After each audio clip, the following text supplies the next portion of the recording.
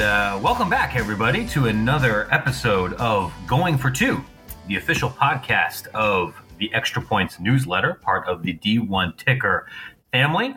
I am your host, Matt Brown, the publisher of said newsletter, which you can find at extrapointsmb.com. And I'm joined here on a Monday evening with Brian Fisher. Brian, what's going on, man? Slow news day, so just hanging out. But I think we should tell the listeners where you're at and why you're might sound just a little bit differently, because I am quite jealous. I hope you have already been to Archibald's or Dreamland or one of the two, but I think that might give our listeners a bit of a hint in terms of where you're at and why you're sounding a little bit differently. That's right. I'm not recording here from my home office in beautiful Chicago. I am coming at you here from the Hotel Capstone in beautiful Tuscaloosa, Alabama.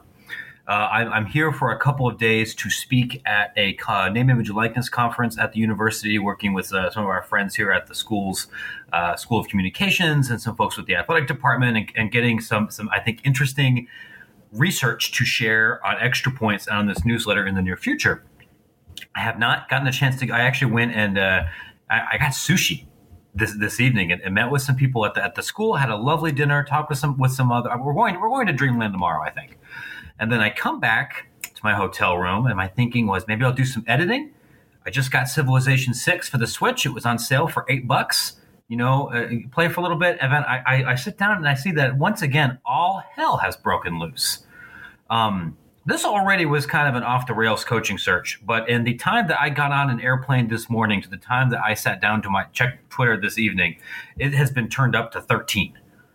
Yeah, it's not often that we move up recording and do so while you're on the road, just because it's just been insane and trying to keep track of things. I mean, I felt like, Florida made their hire of Billy Napier, and I felt like it just got completely washed over the fact that they conducted this very nice, easy, tidy search. It was over and done with. Everybody knew that was going to be the guy. They concluded it, and then it's like it's gotten blown off the front page. Like Florida, one of the top 10 jobs, I think, in all of FBS. Literally, the news of that job being filled by a hot name head coaching candidate is like nowhere near one of the 5 or 6 top storylines. And we're not even getting into Washington filling their position, but it has been a wild weekend. And that's why we're kind of going emergency podcast with this craziness, because it is truly insane.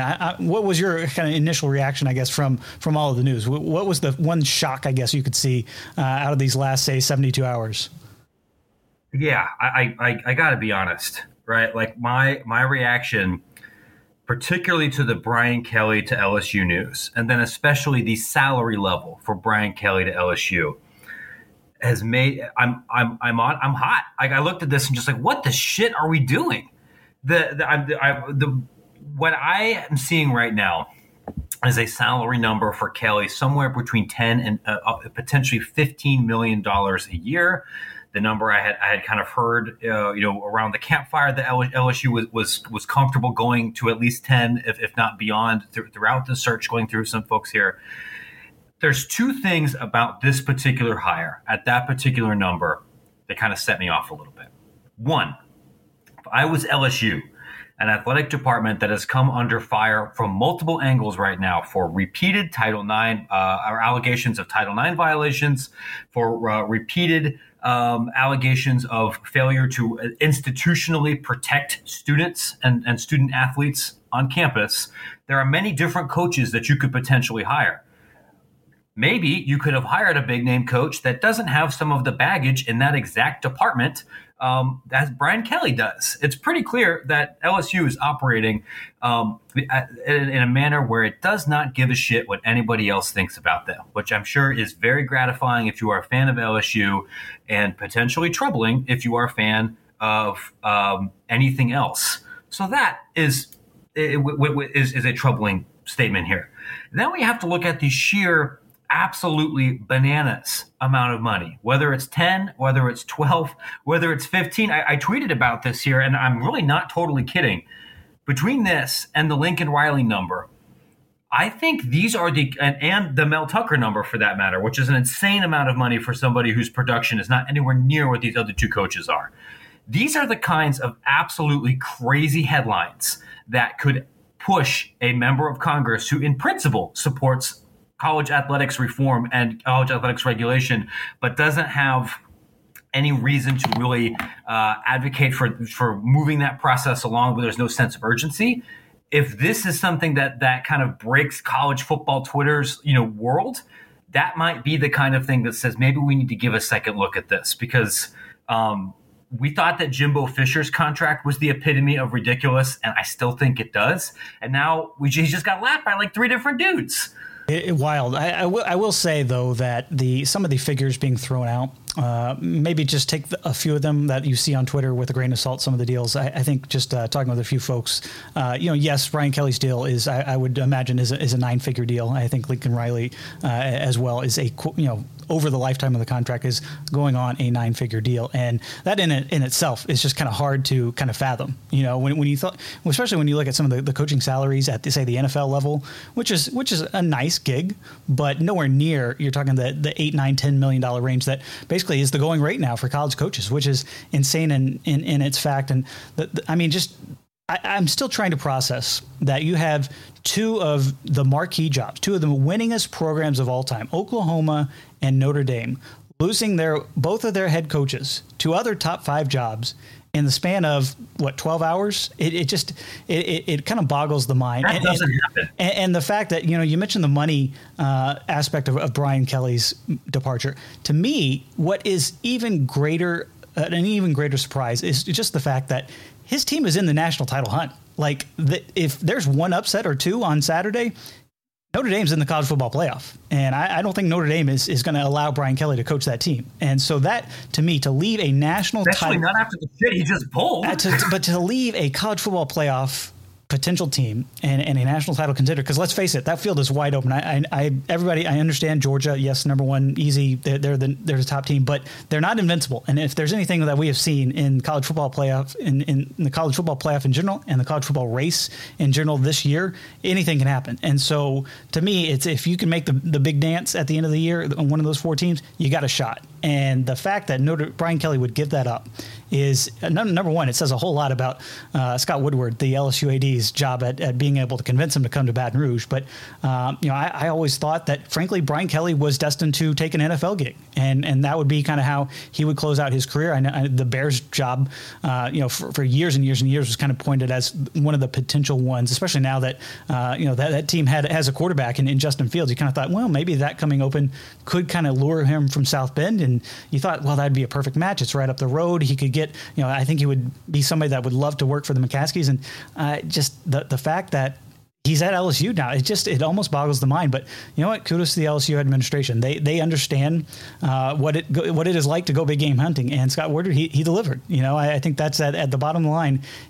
There was a lot of names floated. A lot of the fan base at LSU were a little bit skeptical about some of the names that came up. But the fact of the matter is, one of the true elite coaches in college football is on the move. And regardless of the dollar figure, it's still almost mind blowing to see some of the names that have been traded on the coaching transaction wire here. Yeah, this is something that really doesn't have.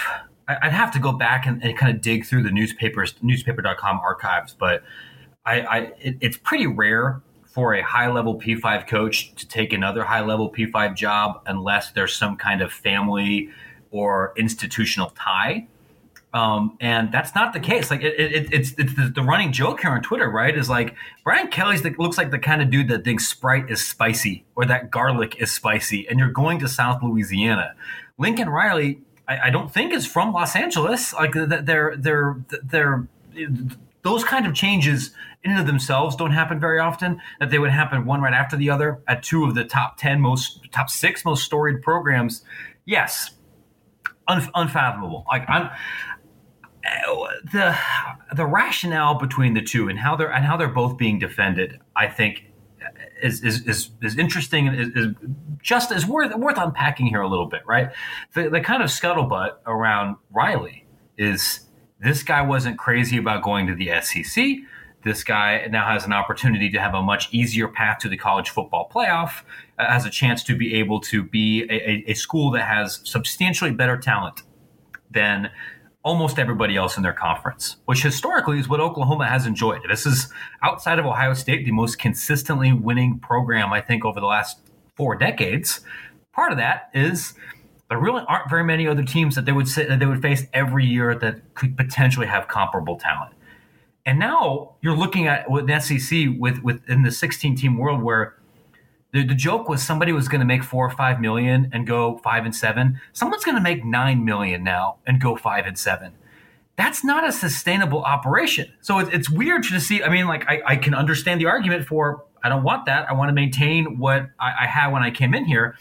And then to take somebody from Notre Dame to LSU, it feels like almost the complete opposite on many different levels. I really would love to hear more about what else convinced that change besides just pure money, especially given that Brian Kelly said just like 72 hours ago, this is where I want to stay. I'm not leaving unless the fairy godmother comes with like, what was a $250 million check or something.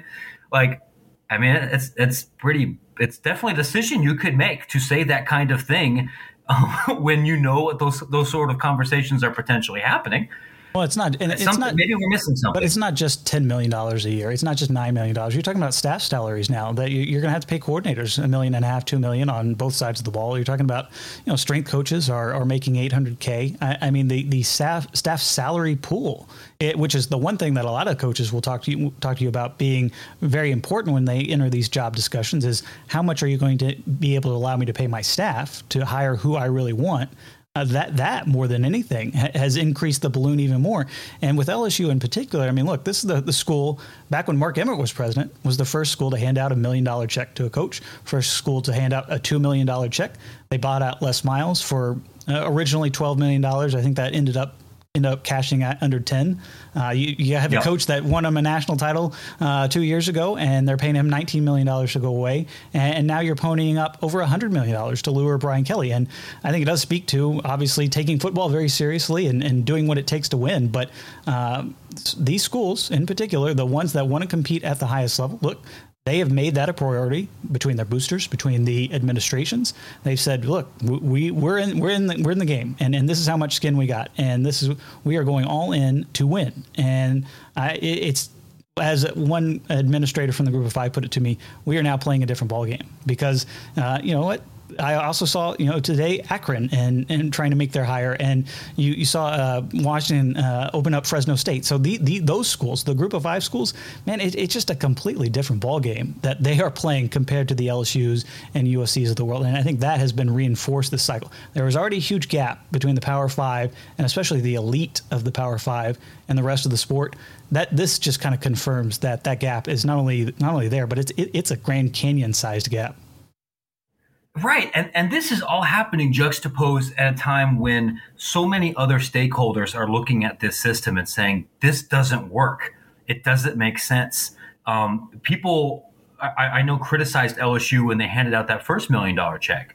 Well, now you're handing out an 11, 10, whatever $1 million check right after we just had like 5 congressional subcommittees on college athletics reform, where we already have essentially a majority of both the House and the Senate, Democrats and Republicans, saying, I'm ready to do something. They don't all agree on what that something is, but the world has changed. We just got finished talking about a constitutional convention about trying to address some of these gaps. And then what the people at Akron and at Fresno State, and quite frankly, at Oregon State and Pitt and some of these other places will tell you is they say, we recognize we're not playing the same game as Ohio State, Notre Dame, USC, or LSU, but we are still going to be compelled to participate in this rising cost curve because of what those other people are doing, even if we don't want to do it.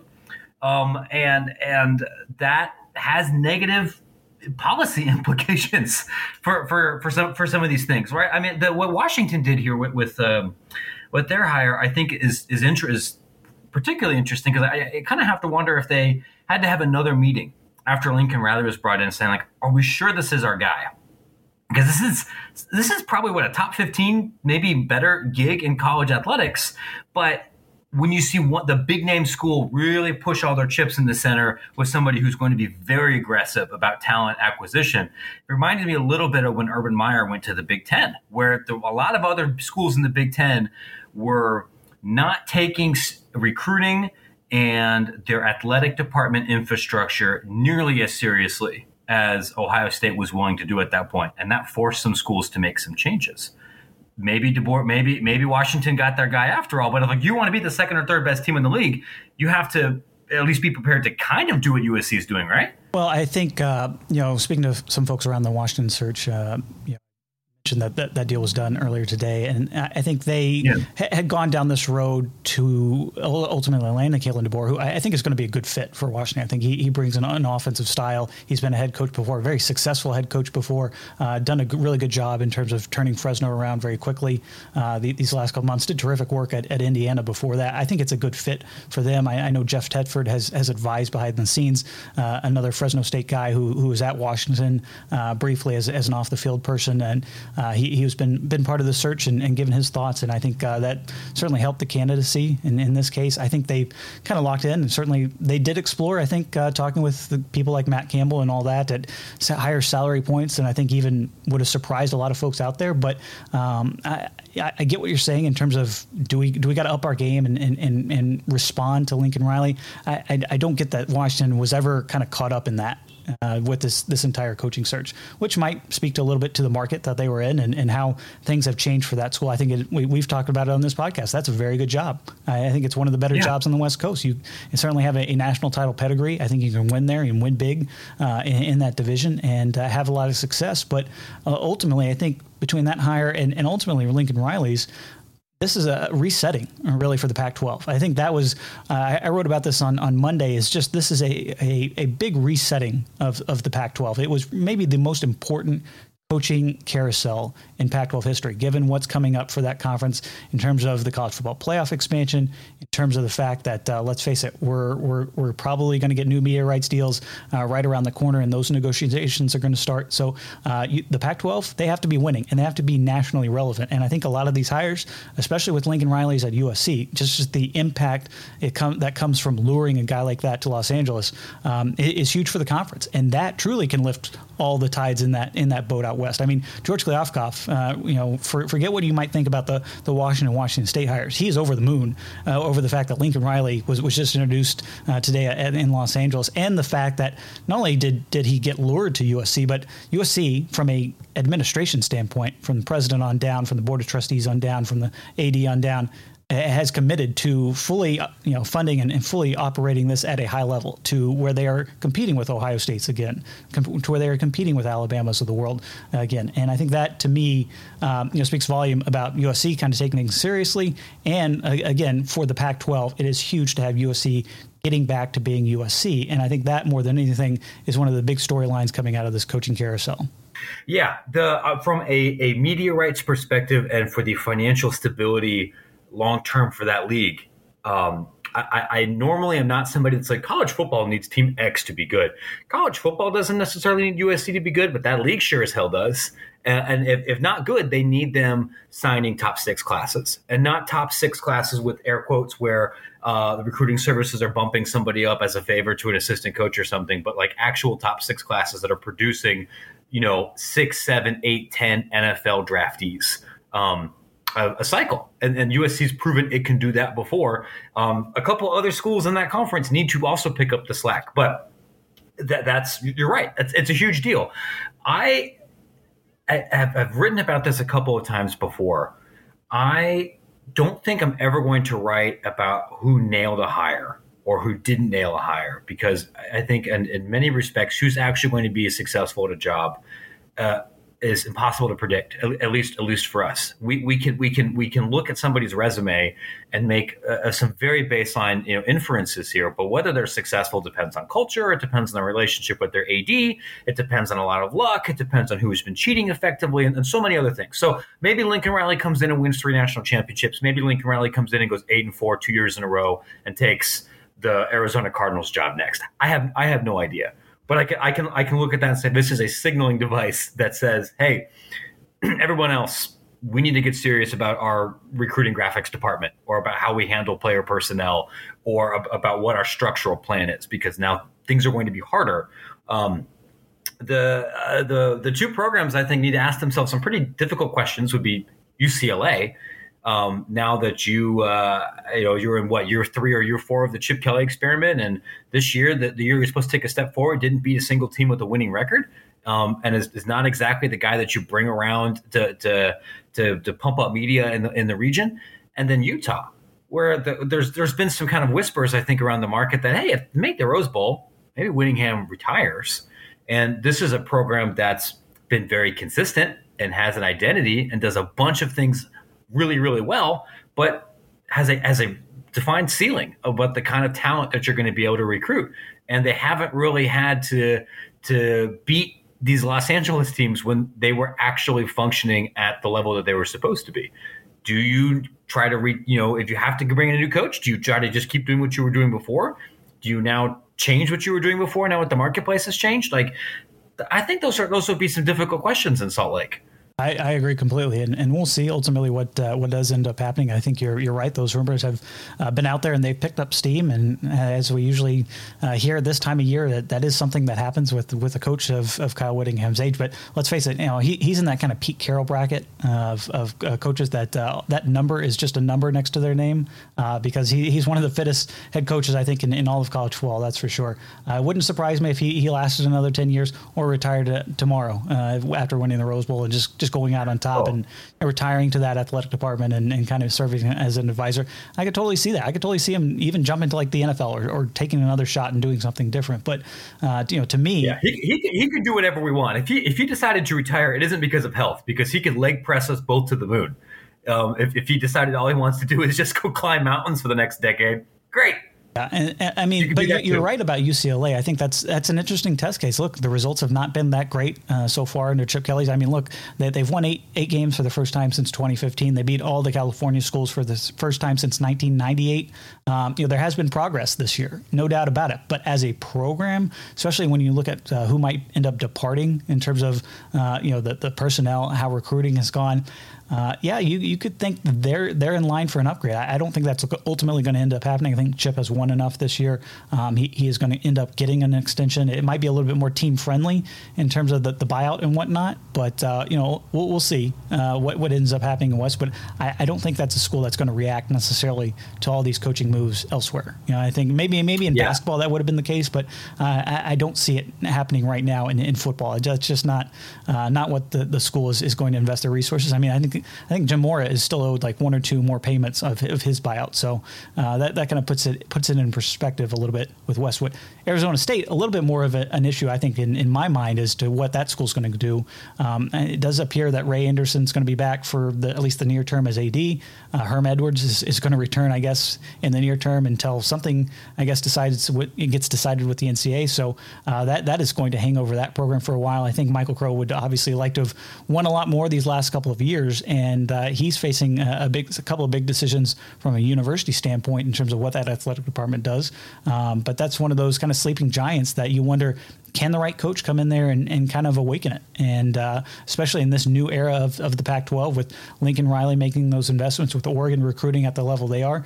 I mean, even the Ducks, look, they face an interesting next few weeks right now. They're going to play in the Pac-12 title game in Vegas on Friday. And let's face it, the talk around town obviously is, if Miami does end up coming open, I think that is a job that Mario Cristobal is going to give serious consideration. I understand the talk about the resources are better at Oregon. He's got a great team coming back, but there's just been, as it's been conveyed to me, there's just been a different pool to returning to Miami, returning home, and returning to that program and restoring that program to its national relevance. That is an appealing factor that's far beyond money. And look, that's up to Mario Cristobal if it ultimately ends up happening. We'll see in the AD search that comes first down there in Coral Gables. But just another fascinating coaching carousel that, frankly, has never stopped. We're over 20 jobs right now, and it's still going to keep going. Yeah, in case you've forgotten, like Cristobal is born in Miami, played at Miami, coached at Miami, and then also coached at FIU, and is like the dean of the Latino college football coaching community. And to go to where the epicenter of where the Latino college football community is, both at like the high school and grassroots level, that's not nothing. Arizona State also just looked this up here. Currently last place in the Pac-12 in recruiting right now. They have 5 commits, probably because everybody and their brother has been saying, hey, the NCAA is about to nuke you for flagrantly disregarding COVID protocol, and your school decided to mortgage its long-term future on potentially making the Rose Bowl this year in what was thought to be a winnable division, and then you didn't. and now you've decided to just kind of roll things forward, even though you had to suspend a third of your coaching staff for part of the season, and some of those ballyhooed recruiting class when you came in and you dunked all over USC in Southern California for a cycle. It hasn't really done anything. So those are all decisions you could make if you're Arizona State. Let's see what that's apparently what they're deciding to do. That is certainly a decision you can make. Well, I'm curious. I want to go to the opposite coast and get your thoughts, because this is a bit of a Sick Coast podcast a little bit. And you went to UConn UMass earlier this year. Yeah. UConn hires Jim Mora kind of out of the blue. He's already recruiting apparently, and he's already literally on the coaching staff as the next head coach. Even though he was the past couple of weeks he was just kind of serving as quote unquote an assistant, just to get around the recruiting rules and evaluate the staff. But they hired Jim Mora. Don Brown goes back to UMass, which I thought was a bit of an eye-opener given his age and given his profile for UMass. I'm curious to get your take on what's happening on the lower end of coaching staffs, because it feels like there's a few reaches, a few retreads, and a few of some interesting ideas. We see this at Texas Tech a little bit, going with Joey McGuire, somebody who probably not the first name on a lot of people's minds that are outside of the state of Texas, but it's a hire that could very well work. We've seen Sonny Dykes go across town. If you know that rivalry between SMU and TCU, you know that's not an easy travel from I-30 from Dallas to Fort Worth, but an interesting move by him. Rhett Lashley coming in at SMU. What is your kind of, I guess, overall takeaway from the kind of lower levels in the group of five? Because I almost think it's almost been as fascinating at that level as it has been in the top end. Yeah, I mean, it certainly doesn't make me as angry. Like I'm not a member of the Drake group. I don't really consider myself necessarily somebody who wants to tear down everything here in college athletics. But when I see people making $15 million, $14 million a year as coaching, and then, what's the free market? Like, no, I think that's patently ridiculous then, when the only way that labor is able to be compensated is via Applebee's. Like, I don't think that's not what we see here at the G5 level.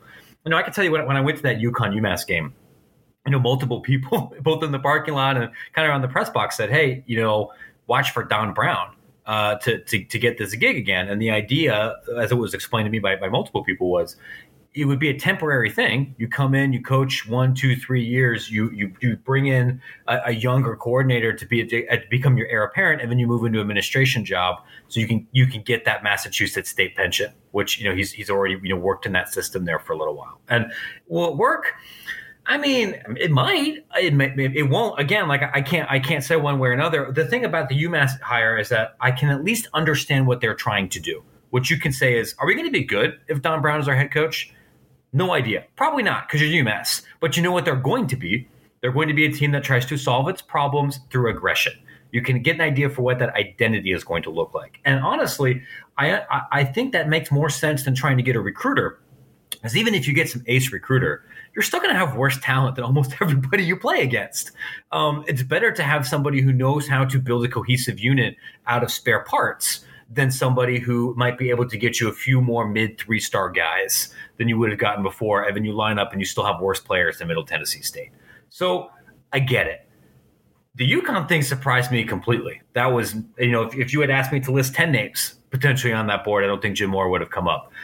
Could it work? I mean, if you want to demonstrate to the world that you really are financially committed and structurally committed to UConn football, I think that's certainly a thing you can do. The guy's won a lot of games. He also hasn't coached in a while and hasn't needed to. He's lived that buyout life and just kind of hung out in Idaho and did radio and everything, and that's fine too. It's a hard gig. And bringing in somebody who knows how to win football games is something, but I don't know if he's been anywhere that's going to be anywhere similar to what UConn is like. I think grabbing assistants who have both experience on the East Coast and also experience making chicken salad out of chicken excrement, or at places where you don't have a lot of money, for both of those programs, I think makes a lot of sense. To going in there and grabbing a coach at Maine makes sense. Going and grabbing some coordinators or coaches from New Hampshire or from Stony Brook or something, I think that makes sense. The one other kind of sickos place that I've been monitoring has been Akron, because for my money, I think that is just as difficult of a job as UMass or UConn. If anything, in some levels, maybe more so, even though you have conference affiliation and a really pretty nice stadium. The money, the history, the institutional support, historically, it's all been terrible. And my understanding was, hey, we want to go bring in somebody who has some head coaching experience.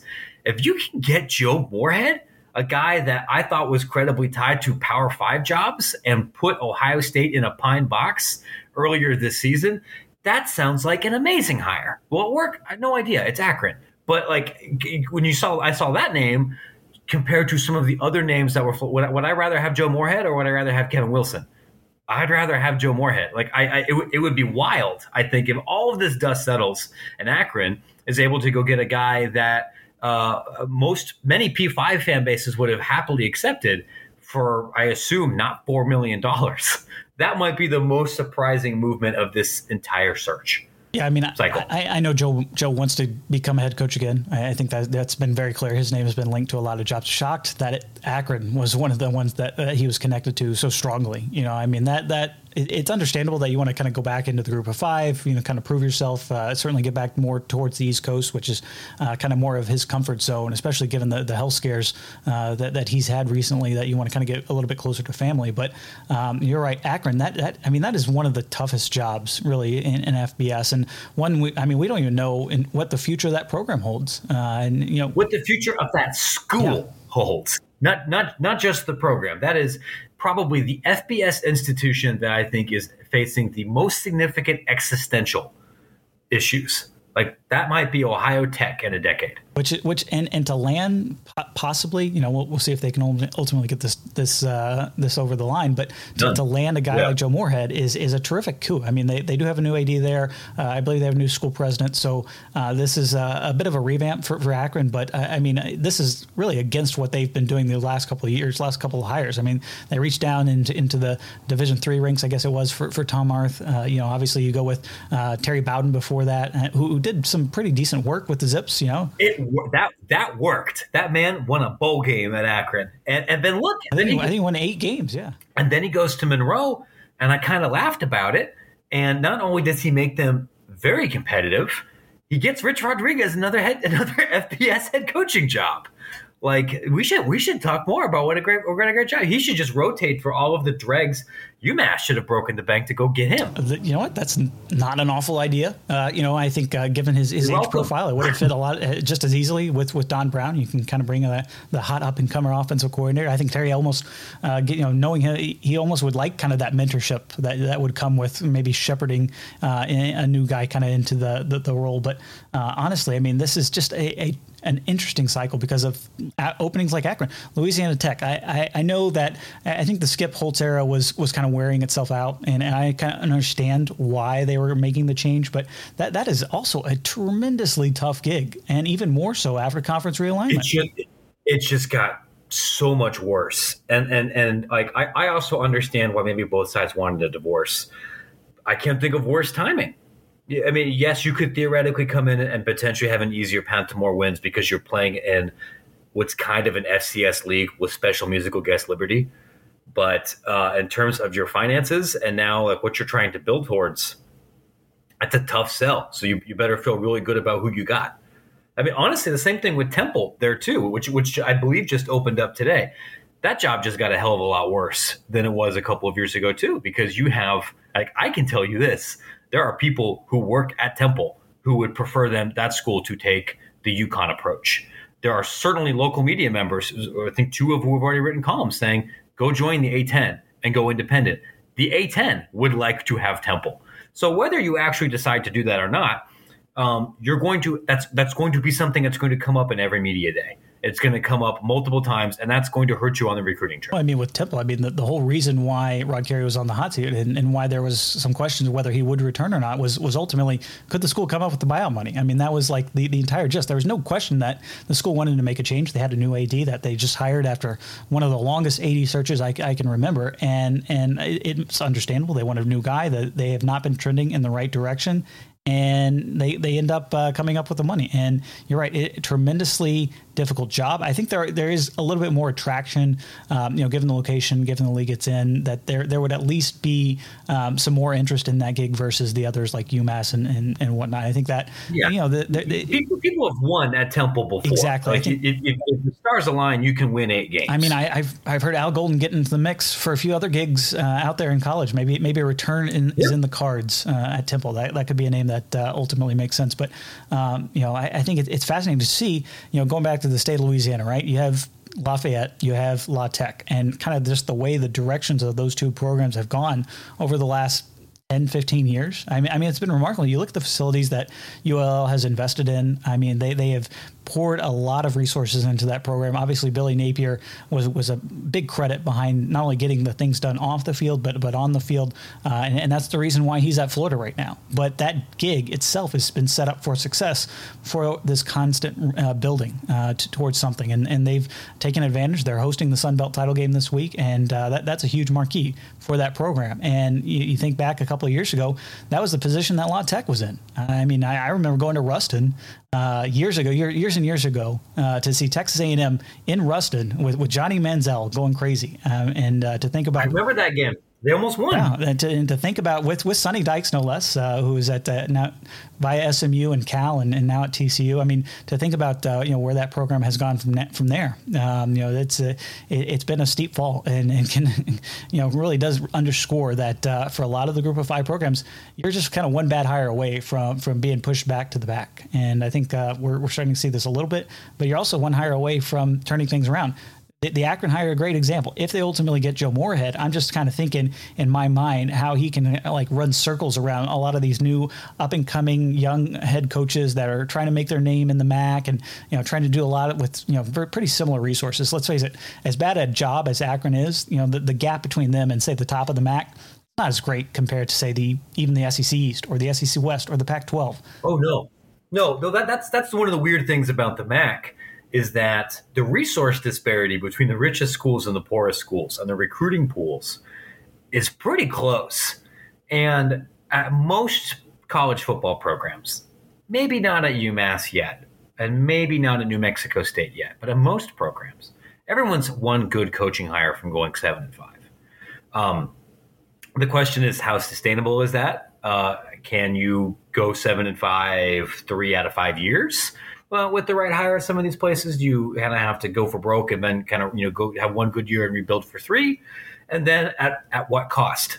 And not just at what cost financially to that institution, but at what cost to this entire enterprise? I don't know if there's a good way to change jobs, but it is, I think, important to remember through all of this. Yes, this is fun fodder for us to talk about who's going to go where and who's going to be successful and what this means for the grand ecosystem here, right? Every one of these changes uproots a lot of lives, and a lot of lives for people that aren't making $750,000 a year, particularly at that G5 level. If you're a running backs coach at a MAC school, there are high school principals making more money than you. There are a lot of high school football coaches in Georgia in Texas making a lot more money than you, and then you have to be uprooted a lot. And then there are recruiting staffers and dobos and media personnel that are caught up in all of these shifts. And then there are the players. Imagine being a Notre Dame football player right now and getting that text after you saw everything on Twitter, or for that matter, an assistant coach. Some of these guys found out about this on Twitter too. And getting some sanctimonious tweet, "Men, I'm sorry you heard about this from me. I'm coming back at 7 a.m, 7 a.m. team meeting listen to me break up with you." If our boss did that, I don't know, if Matt sent me that text, "Hey, staff meeting to tell you you're fired at 7 a.m., I'm not going to that staff meeting. There's so much hurt feelings and disrupted lives and change coming to people that do not have limitless power that a head coach does. And I think it sucks that a lot of them get caught up in this, especially the players who, even with transferring flexibility here, really face much more disruption than I think maybe we give credit for. I completely agree. And that's the other added element that really has accelerated the cycle. I mean, how many times have we talked about the last, 3 weeks? We've said, it used to be you have most of your coaching stuff happen within 2 weeks, and it was designed to where you can get them in December, they can go out and make visits, and it's fine because there's time before February.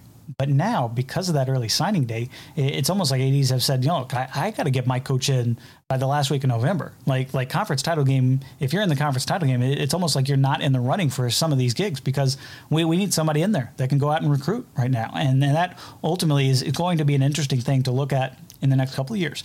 Will coaches revisit, and will ADs more than anything revisit that early signing period? Because I think, I know David Shaw has been very much against it. He thinks we should give the kids more time. And I understand that kids might want to, get the recruiting process done early, and they can still do that. But if you want to kind of take the pressure off of the coaches, of the administration, of really the entire system, and that race to get a coach, fire a coach, and get this whole process wrapped up quickly, I think maybe moving back the signing period is something to think about, especially in the day and age of the transfers, to where you can kind of know your numbers a little bit better. I mean, hearing Lincoln Riley talk about it today, in the fact that expectations are as high as ever, and the fact is you can flip your roster quicker than ever. We're going to have 7 replacements in terms of your signing period class if guys hit the portal. So this is going to be another added element. You still got guys who have extra years because of COVID. So roster management is going to be as difficult as ever these next year and a half. And you throw a coaching cycle that has been just bonkers on top of that.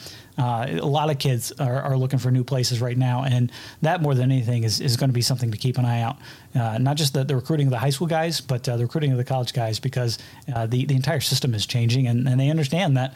Look, those coaches, they're a little bit of some mercenaries, and they will go to the best spot that suits them. And I think the players are quickly understanding that they can do the exact same thing right now. Yeah, and although that market isn't entirely free, or at least as free to the extent that it is for coaches, given the information disparity. But I would imagine changing the recruiting calendar is something that is going to need to be revisited. And I don't think off the top of my head I know the exact best tweak or answer for this. I understand the administrator impulse to we got to get this done immediately, but I kind of think that your recruiting class, that first cycle, whether you bring in that coach October 15th or December 2nd, it's going to suck no matter what. You don't have time to build those relationships. Even if you're trying to turn over your entire roster in the portal, a lot of those kids are going to end up transferring again anyway, especially the high school ones. I get why you have to do it, but I think for anybody making a recruiting hire right now, this first class is class 0. If you get a couple of multi-year contributors, wonderful. But I think your expectations should be pretty modest. Well, I will say that, the NCAA has been kind of looking at this issue about football recruiting. They have been studying it and looking at how they can possibly change the process. We've already seen it in women's basketball. There's a lot of big changes that are going to be voted on in January on women's basketball. They're basically doing away with in-person recruiting for the most part on women's basketball. Some of those aspects are coming to the men's side, going from 5 official visits to 3. A few other restrictions going down to 100 days on the road. So a lot of changes in that sport. It's coming in football as well, on top of everything that we're seeing with the Constitutional Convention, everything that's going on in January in terms of the rules perspective from the NCAA. We got the college football playoff throwing some changes in there as well. Division I is changing. So it's just a time of massive change. And sitting on top of that is just the craziest coaching carousel I can ever remember. And it's not done. We still got a lot of open gigs and a lot more that are going to end up coming open because those coaches are going to get poached.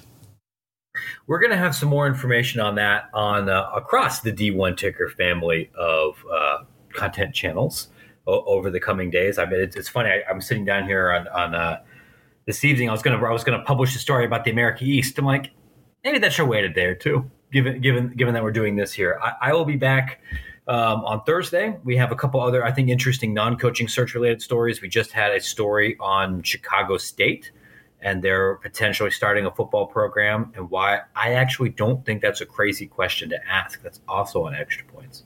So if you're interested in the cycle and why things are happening the way that they're happening and how this all fits together, check out Extra Points, check out D1 Ticker, check out Athletic Director U, check out the whole family. We're going to have some more information coming very soon. Brian, where else can we find you? On Twitter at Brian D. Fisher, BryanDFischer. And I am at Matt Brown EP at extrapointsmb.com. Thanks for listening, everybody. We'll catch up with you again next week.